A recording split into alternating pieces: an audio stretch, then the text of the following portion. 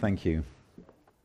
And so this evening we come again to do something that we do every Sunday evening here at Norwich Baptist Church, and that is to talk about the most wonderful thing that we can experience in our hearts and lives. It is to come to know the Lord Jesus Christ. It is to come to faith in Him. It is to place our trust and our hope in the Saviour. It's called the gospel, and that's why we preach and why we teach this. And it's tremendous to be able to say that there are people that respond. And we've had, even this morning, those that have responded to the fact that we were able to speak and to teach and to talk about these things that are so important.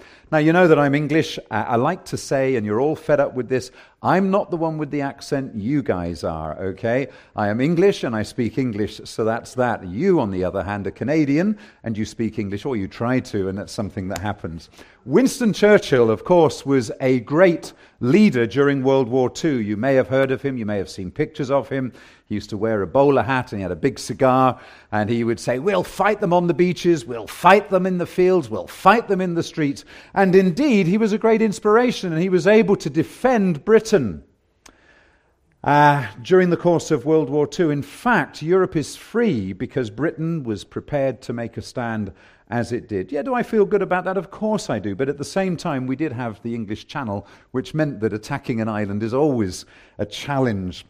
One day, Winston Churchill was having a conversation with a man, and the man was speaking and explaining what he wanted to say, and Winston Churchill butts in, just simply stops him in full stream as he is talking. And the man wanted to continue to finish what he had to say, and so when a moment arose, he sort of jumped in, and he tried to butt in, and Winston Churchill turns to him and says, "Stop interrupting when I'm interrupting."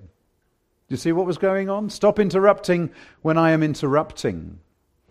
Our Lord Jesus was used to people interrupting him. And we made the point this morning that we in our lives can interrupt the Lord Jesus when we call out to him for salvation. And he'll listen to us. And he'll talk to us. But people were always interrupting what he was saying and what he was doing. And one day he was speaking to a crowd in a crowded house. The front row appears to have been kept for the Pharisees and the leaders of the Jewish people. But Jesus is in this house, and it's full of people, and the street outside is full of people. And as our Lord is speaking and talking, suddenly little bits of dust start to fall in front of him. And he carries on, and then suddenly he looks up, and there the roof has been opened. And he sees the faces of 4 men looking in. And he's interrupted as they lower their friend down on a mat, a blanket, whatever you want to call it. Because they couldn't get into the house to bring their friend who was paralyzed, and that friend needed to see Jesus. And these 4 men had faith so strong that they were determined to get their friend to see Jesus. But Jesus was interrupted. He was talking, and he was interrupted by what was taking place. On another occasion, Jesus was talking to his disciples, and a chap interrupts them and says, "Look, we've got a dispute over our inheritance." How rude to make that interruption and to try and talk to the Lord Jesus as he was talking to the disciples. But Jesus speaks to him. Another time, Jesus is sleeping in the back of a boat, and the disciples come and wake him up. They're really terrified because the water is beginning to get rough and the boat is beginning to bob around, and Jesus is interrupted. He's resting, and they're afraid of the storm, and they interrupt to talk to him and to ask him to help in the situation that they find themselves in. And only a few days before our Lord was to die on the cross, he was on his way to Jerusalem, and he's interrupted by a blind man who shouts out, "Jesus!" Blind Bartimaeus. And all the people around him say, "Shh, be quiet." And he shouts again because he wants to be heard. He wants to meet Jesus. He can't see, but he knows that Jesus is passing by, and so he interrupts the Lord Jesus on that journey, and he calls out to him. And all these interruptions are important for us to understand because Jesus wants to be interrupted by those who call to him for help and for encouragement. But the account of an interruption that we want to discuss this evening involves our Lord Jesus and two other people. It involves a man called Jairus, who was an important man. He was a ruler of the synagogue. He was the man that people had to respect. He was the man that people wouldn't interrupt when he was speaking. And so he's speaking to Jesus, and he's got a problem. And it's a problem that I guess every father, every mother, but particularly I can understand from a father's perspective. Your 12-year-old daughter is lying sick and dying. And you'll do anything to try and help her, anything you possibly can do. And so he's speaking to Jesus, and he's encouraging Jesus to come, to follow, to come to her home, to his home rather, where the little girl is. He begs Jesus, the scriptures tell us, he begs Jesus to come to his house and to heal his daughter. We know that Jairus' request is urgent. Of course, for any one of us, it would be just as urgent. No time could be lost. And right at the critical moment, Jesus allows this woman to come and interrupt what's taking place. I'm guessing Jairus was not particularly happy about it, but Jesus has to stay. He stops the journey towards the home of Jairus. Now, interestingly, we know very little about this woman. We don't even know her name. But we're told that she wasn't well. She had a chronic flow of blood, and this situation, this condition that she was experiencing had lasted for 12 years. And we know a little bit about these sorts of things, and this condition probably made her feel weak and lethargic and tired most of the time. It was not a great situation for her to be in.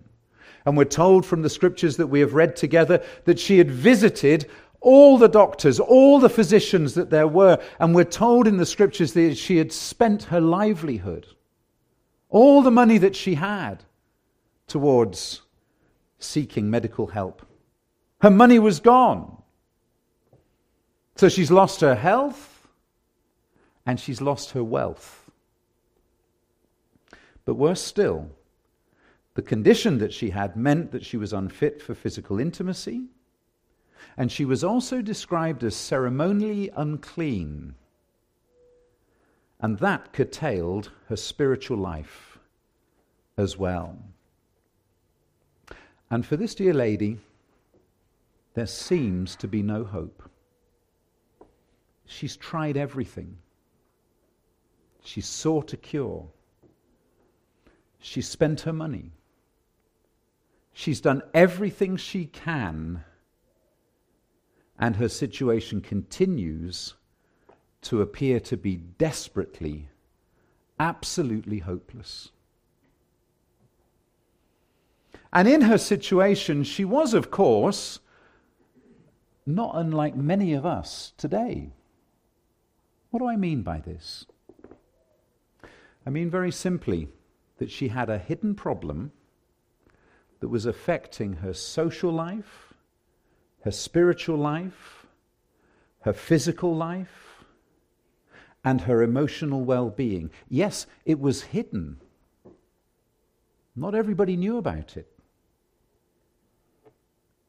And you see, the thing is, friends, this evening, the Bible makes it very clear, and we spoke about this morning, that we are all born with a problem that affects us in the same way.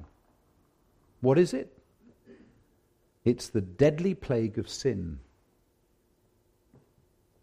Yeah, we've tried to deal with it in our own way. We've done everything we possibly can. Some of us have tried incredibly hard. We've done all the sorts of things that we've been told to do. Our parents have explained that we need to live good lives. Perhaps the pastor in the church, he looks at the young people and he says, you need to live good lives, and you've been trying. And some of the older folks in the church, and you look back and you say, yes, I've tried very, very hard. And as Randy and Stephen were talking this morning, it rung so many bells from the times when I used to go knocking on doors here in our town. I still want to get back to doing this, but I didn't have anyone to help me at that time, so it was a lonely task. And I was amazed at the number of people who would say, but you know what? I'm really a pretty good person. Yes, I believe there's a God. And I know he loves people. And so because I'm a good person and because he's a good God and a loving God, he's never going to turn me away, is he? And that was the response that people would give. And so we've tried and we've put all our efforts, we've spent all the money, if you like, on physicians to try and help us. And as useless as the woman consulting one doctor after another, we still know that deep down the problem is there. It exists. It's not changed. You see, human effort, no matter how valiant, it's pitifully inadequate. And we see this so often, not just in our own lives, but the lives of people around us. However hard we try to deal with our own sin, we may be able to go perhaps a couple of days, perhaps a couple of weeks, a couple of months, or whatever it is, and we don't do the thing that we know is there in our life, and we know it's wrong. We know that God doesn't want us to engage in these thoughts or these actions or whatever it is. We've got a relationship with someone, and we know it's wrong, and it's got to stop.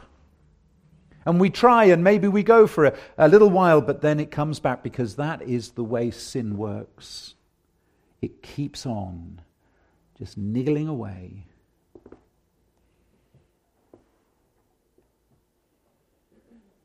We've tried, but it just never works. Now, I remember as a very young teenager going on holiday to Italy with my family, and we visited Rome, and my father wanted to take us to the Vatican City. Now, you might think, well, why would anyone want to go to the Vatican City? I'm glad he did, because I saw things there which have been seared on my mind as to how people try so hard to see some sort of salvation themselves. There may be some of you that are from a Catholic background, and so what I'm going to explain now you may be familiar with. But as a young teenager, it was a horrifying picture in many respects. So my father made us join a queue, my brother and I, and we're wondering what's at the front of this queue. It wasn't an ice cream stand or anything like that. When we finally got to the front, it was to the Sancta Scala. And it's a staircase of 28 steps rising up. And people were queuing to join this procession of people who were crawling up these steps on their knees. And every once in a while they would stop and kiss a step, and it was the same step that everybody would kiss. I don't know what they did during COVID in the Vatican City at this particular point. Now, the steps are reputed to have been the ones that led up into Pilate's house, and that Jesus was taken up to go into the presence of Pilate to be tried before Pilate. And the steps that they would stop and to kiss, it was reputed that there was drops of blood that had stained the steps. And every time that step came up, there was a glass sort of panel that had been put across it, and people would then kiss the blood of Jesus. That's what it was supposed to represent. And it was terribly sad to see this. And as I said, it made an impression upon me, because the people who were going up these stairs on their knees, some of them were disabled and they were struggling to walk, let alone climb steps. But they believed that their sin could be dealt with, at least for a period of time, by climbing these steps. Now, we know that the Bible doesn't say this. Therefore, we know that this is not right. Therefore, we have no ability to enter into what was taking place here. You see, the Bible says that the just shall live by faith, not by walking up steps and kissing some.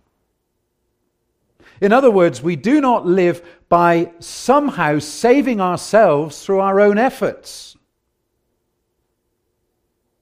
But our own efforts don't have to be a set of steps in the Vatican City. It can be wearing the right clothes and turning up at the right church service and doing the right things and saying the right things and being seen to be right. But all the time in our hearts, we don't know who Jesus is. We've never understood what it is that he has done for us. We don't understand what the cross means. We don't understand what his shed blood means to us. But somehow we feel that by doing this, we'll be okay. Because God loves us, doesn't he? And he'd never send me to hell. Although I heard an account recently, I don't know who told me, but it was so shocking, I'd had to take a second take on it. A lady who, it's just come to mind, who told me, and I can't say now, so we'll to move on. She's going to go to hell because she knows that that's the only answer for her. And so she stopped seeking God's help and blessing in her life. We can only be saved by all that Jesus Christ has done for us on the cross. The Bible goes on and says, "For by grace you have been saved through faith, and that not of yourselves." Isn't that wonderful? "It is the gift of God, not works, lest anyone should boast." And it was the same for this dear woman who interrupted Jesus. She was at the end of her tether.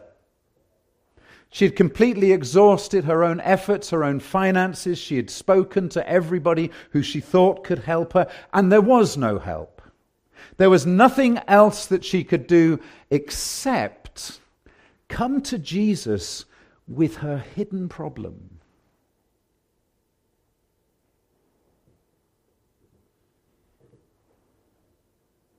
Now, her problem was hidden, but so too was her faith.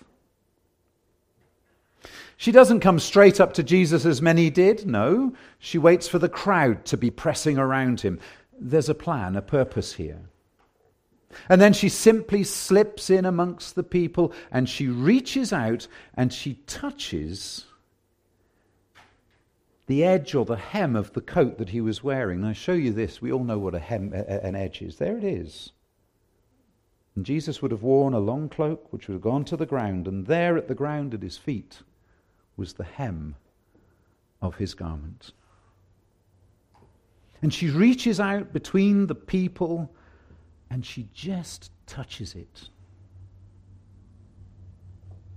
She doesn't come straight up to Jesus. She reaches amongst, she touches them. Her faith was hidden so far as it was unexpressed in words or actions, but she had faith that Jesus could heal her. You know, there's always been a kind of mass contact with Jesus when you think about it. We still see this in the world, perhaps more countries or some countries more than others. And in so-called Christian countries, and Canada would probably still come into this category, 1 day in 7, most commerce comes to a halt. And many shops are closed. On the Lord's Day, as we were walking to church this morning, there was a couple stood outside the Dutch store. And they said, "When does it open?" I said, "You've got a long wait, I'm afraid." Tomorrow morning. We remember Christ's birth at Christmas, his death and resurrection at Easter. Spires, belfries, crosses speak of Christ in many places. Many secular books have absorbed Christian concepts. Much classical music is based on Scripture, and even modern pop songs talk about heaven and hell, or God and the devil, or good and bad. People get married in church, and often at funerals we're consoled by the immortal words of Jesus, who said, "I am the resurrection and the life." And it's no wonder that so many people feel that simply being born in a Christian country, or being born into a church-going family, a family that would call themselves Christians, they think and they feel to themselves that's all they need. But mere contact with symbols of Christianity, or listening to your mum and dad read the Bible or pray, none of that will get you to heaven. You see, friends, there has to be a touch of faith from all of us. Now, Jesus had touched many people. We spoke about that this morning. Every time he healed a leper, he touched the person. The one thing you were never meant to do, to touch the leper, but Jesus always did. The man who was not able to speak, he touched him. The servant whose ear had been cut off, Jesus touched him and healed him. But on this occasion, it was the person in need who reached out and touched Jesus. Have you ever noticed that before? She knew her need, and she reached out, and she touched the Savior. She didn't wait for Jesus to come and to touch her, to speak to her. If the crowd had not noticed this, they would have been angry, because this woman was unclean. She was not allowed to touch anyone because of the condition that she had. The law forbid it. And so it was all done in secret. And as she touches the hem of our Lord's garment, instantly she's healed. And in that instant, something else happened as well. Her problem was no longer hidden. And her faith was no longer hidden either. Jesus healed her, and we also see that Jesus knew her. Now we go back to the Old Testament in Genesis 16, verse 13. Hagar, a very unfortunate situation, meant that this woman who finds herself pregnant is sat on the edge of a well in the desert place, and suddenly an angel comes and she's speaking, and she discovers that who she's speaking to is the very same Jesus that this woman whom she touched the hem of the garment. And Hagar says in Genesis 16 verse 13, "Thou God seest me." And that's what happened to this woman. Remember, these words give us great comfort, and they also give great challenge all at the same time. The challenge is that God knows us. He knows all about us. He knows the secret things in our minds right now, what we're thinking. He knows about our problems. He knows about our sinfulness. Because nothing's hidden from him. You can try and hide it from him, but he knows you. Thou God seest me. Now, to close this evening, I want us to think about the hem or the border of the garment Jesus was wearing. There was nothing particularly mystical about the hem of Jesus' garment, but it is rich in symbolism for us this evening. It's rich in symbolism for us this evening that will help us, that will help you and I to know Jesus personally. First of all, notice the hem of the garment, that it is the finished part of the garment. It's the bit that's been finished and completed. You see, on the cross, Jesus Christ was triumphant, and he cried out, "It is finished." The very words that Satan did not want to hear, because it meant that Jesus had won the victory. It is finished. But these are the words that give us tremendous hope, because Jesus has finished the work for our salvation. The most feared words of Satan, Jesus had accomplished the great work of paying for the sin of the world. Jesus had been born to die. Jesus came into the world to do what? We spoke of that this morning, to save sinners. And friends, that includes you and me.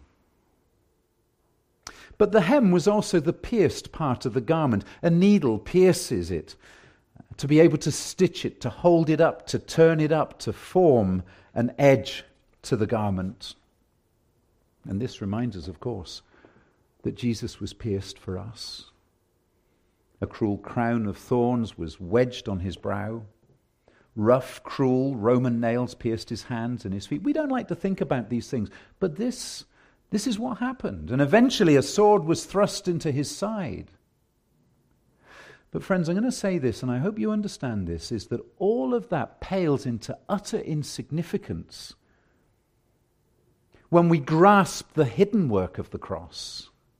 The fact that our sin My sin, your sin, pierced the very soul of Jesus. Now, sin's always been abhorrent to God. We know that. And we always underestimate our sin. I'm not as bad as that other person. Look at the life they live. But to God, our sin, whatever it is, all of it is abhorrent. And God sees it for what it is. Jesus, the pure and holy Son of God, hated sin. He was sinless. He was perfect. And friends, this is what happened. You may never have realized it, but God took the sins that you and I have forgotten. God took the sins that you and I wish we could forget.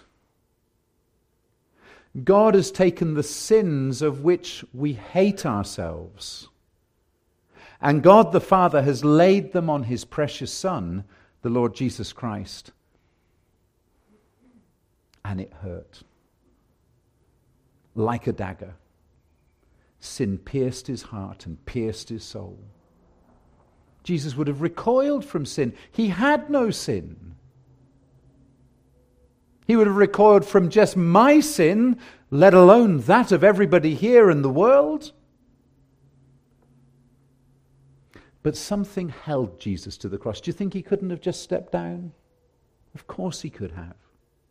Could he have called a legion of angels? Of course he could have. But something held him there. Something stopped him from freeing himself. Something made him stay and face the pain. What was it? It was love.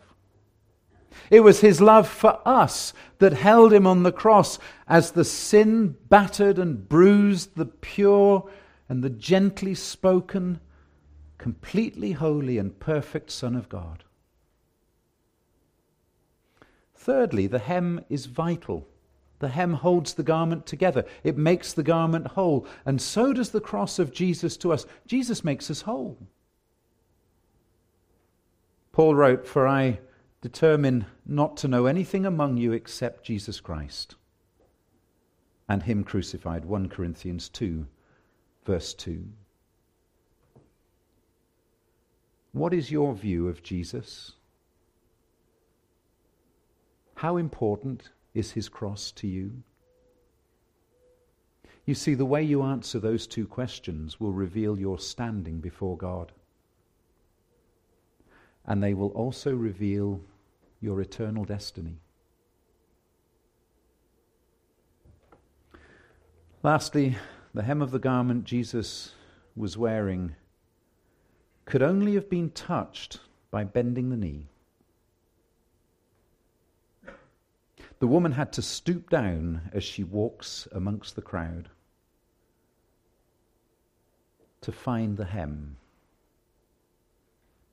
And her doing this is a picture of the humble, burdened attitude of all those who trust the Saviour. There's a hymn we sing, "Nothing in my hand I bring, simply to thy cross I cling." A saved Archbishop of England, now you don't get many of those these days. And he said this. He said, "The only thing that we contribute to our salvation is a load of sin." It is only when we realize that our state is desperate that we can come in submission to Jesus, pleading for forgiveness from the one who delights to pardon and cleanse. Arrogance and pride have no place in the individual who would willingly bow heart and knee and head before the mighty King Jesus, who was willingly crushed by your sin. What did Jesus say to the woman? Verse 48, he calls her daughter.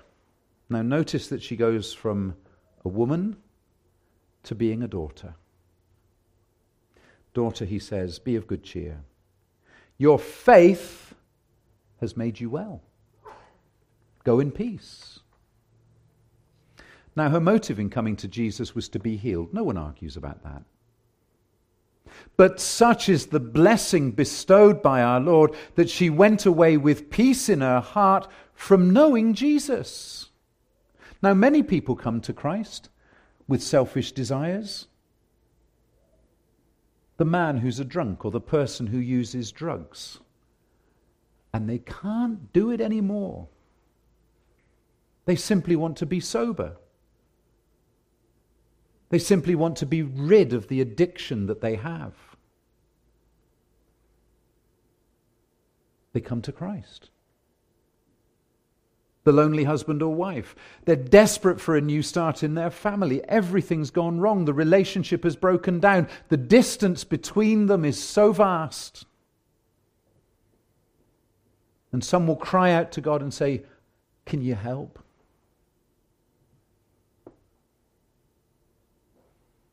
The sinner wants to avoid spending eternity in hell.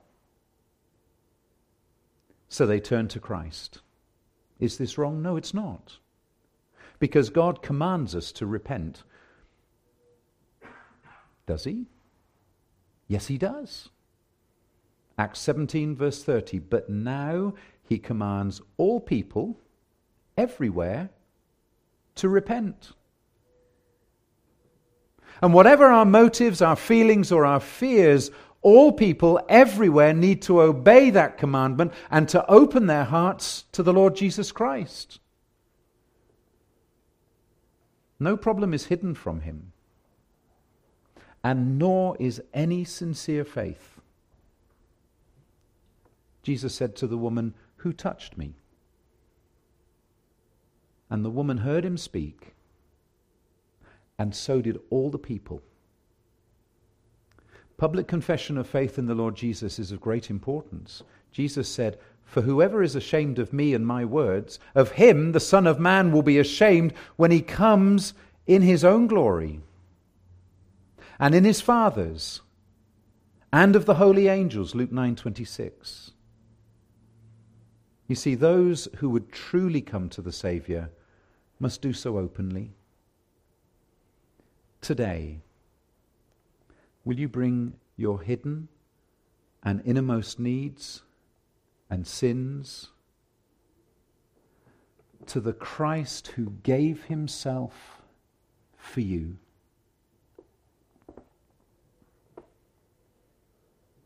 Will you openly trust him and find for yourself that faith in him? That faith that makes you right with God and brings the justification into your life that you need. Amen. Please think carefully about this. The woman just reached out and touched the hem of his garment, and instantly she was healed and her sin was dealt with because her faith was such. And we must do the same as we call to him and obey the commandment that he has given to us to repent of our sin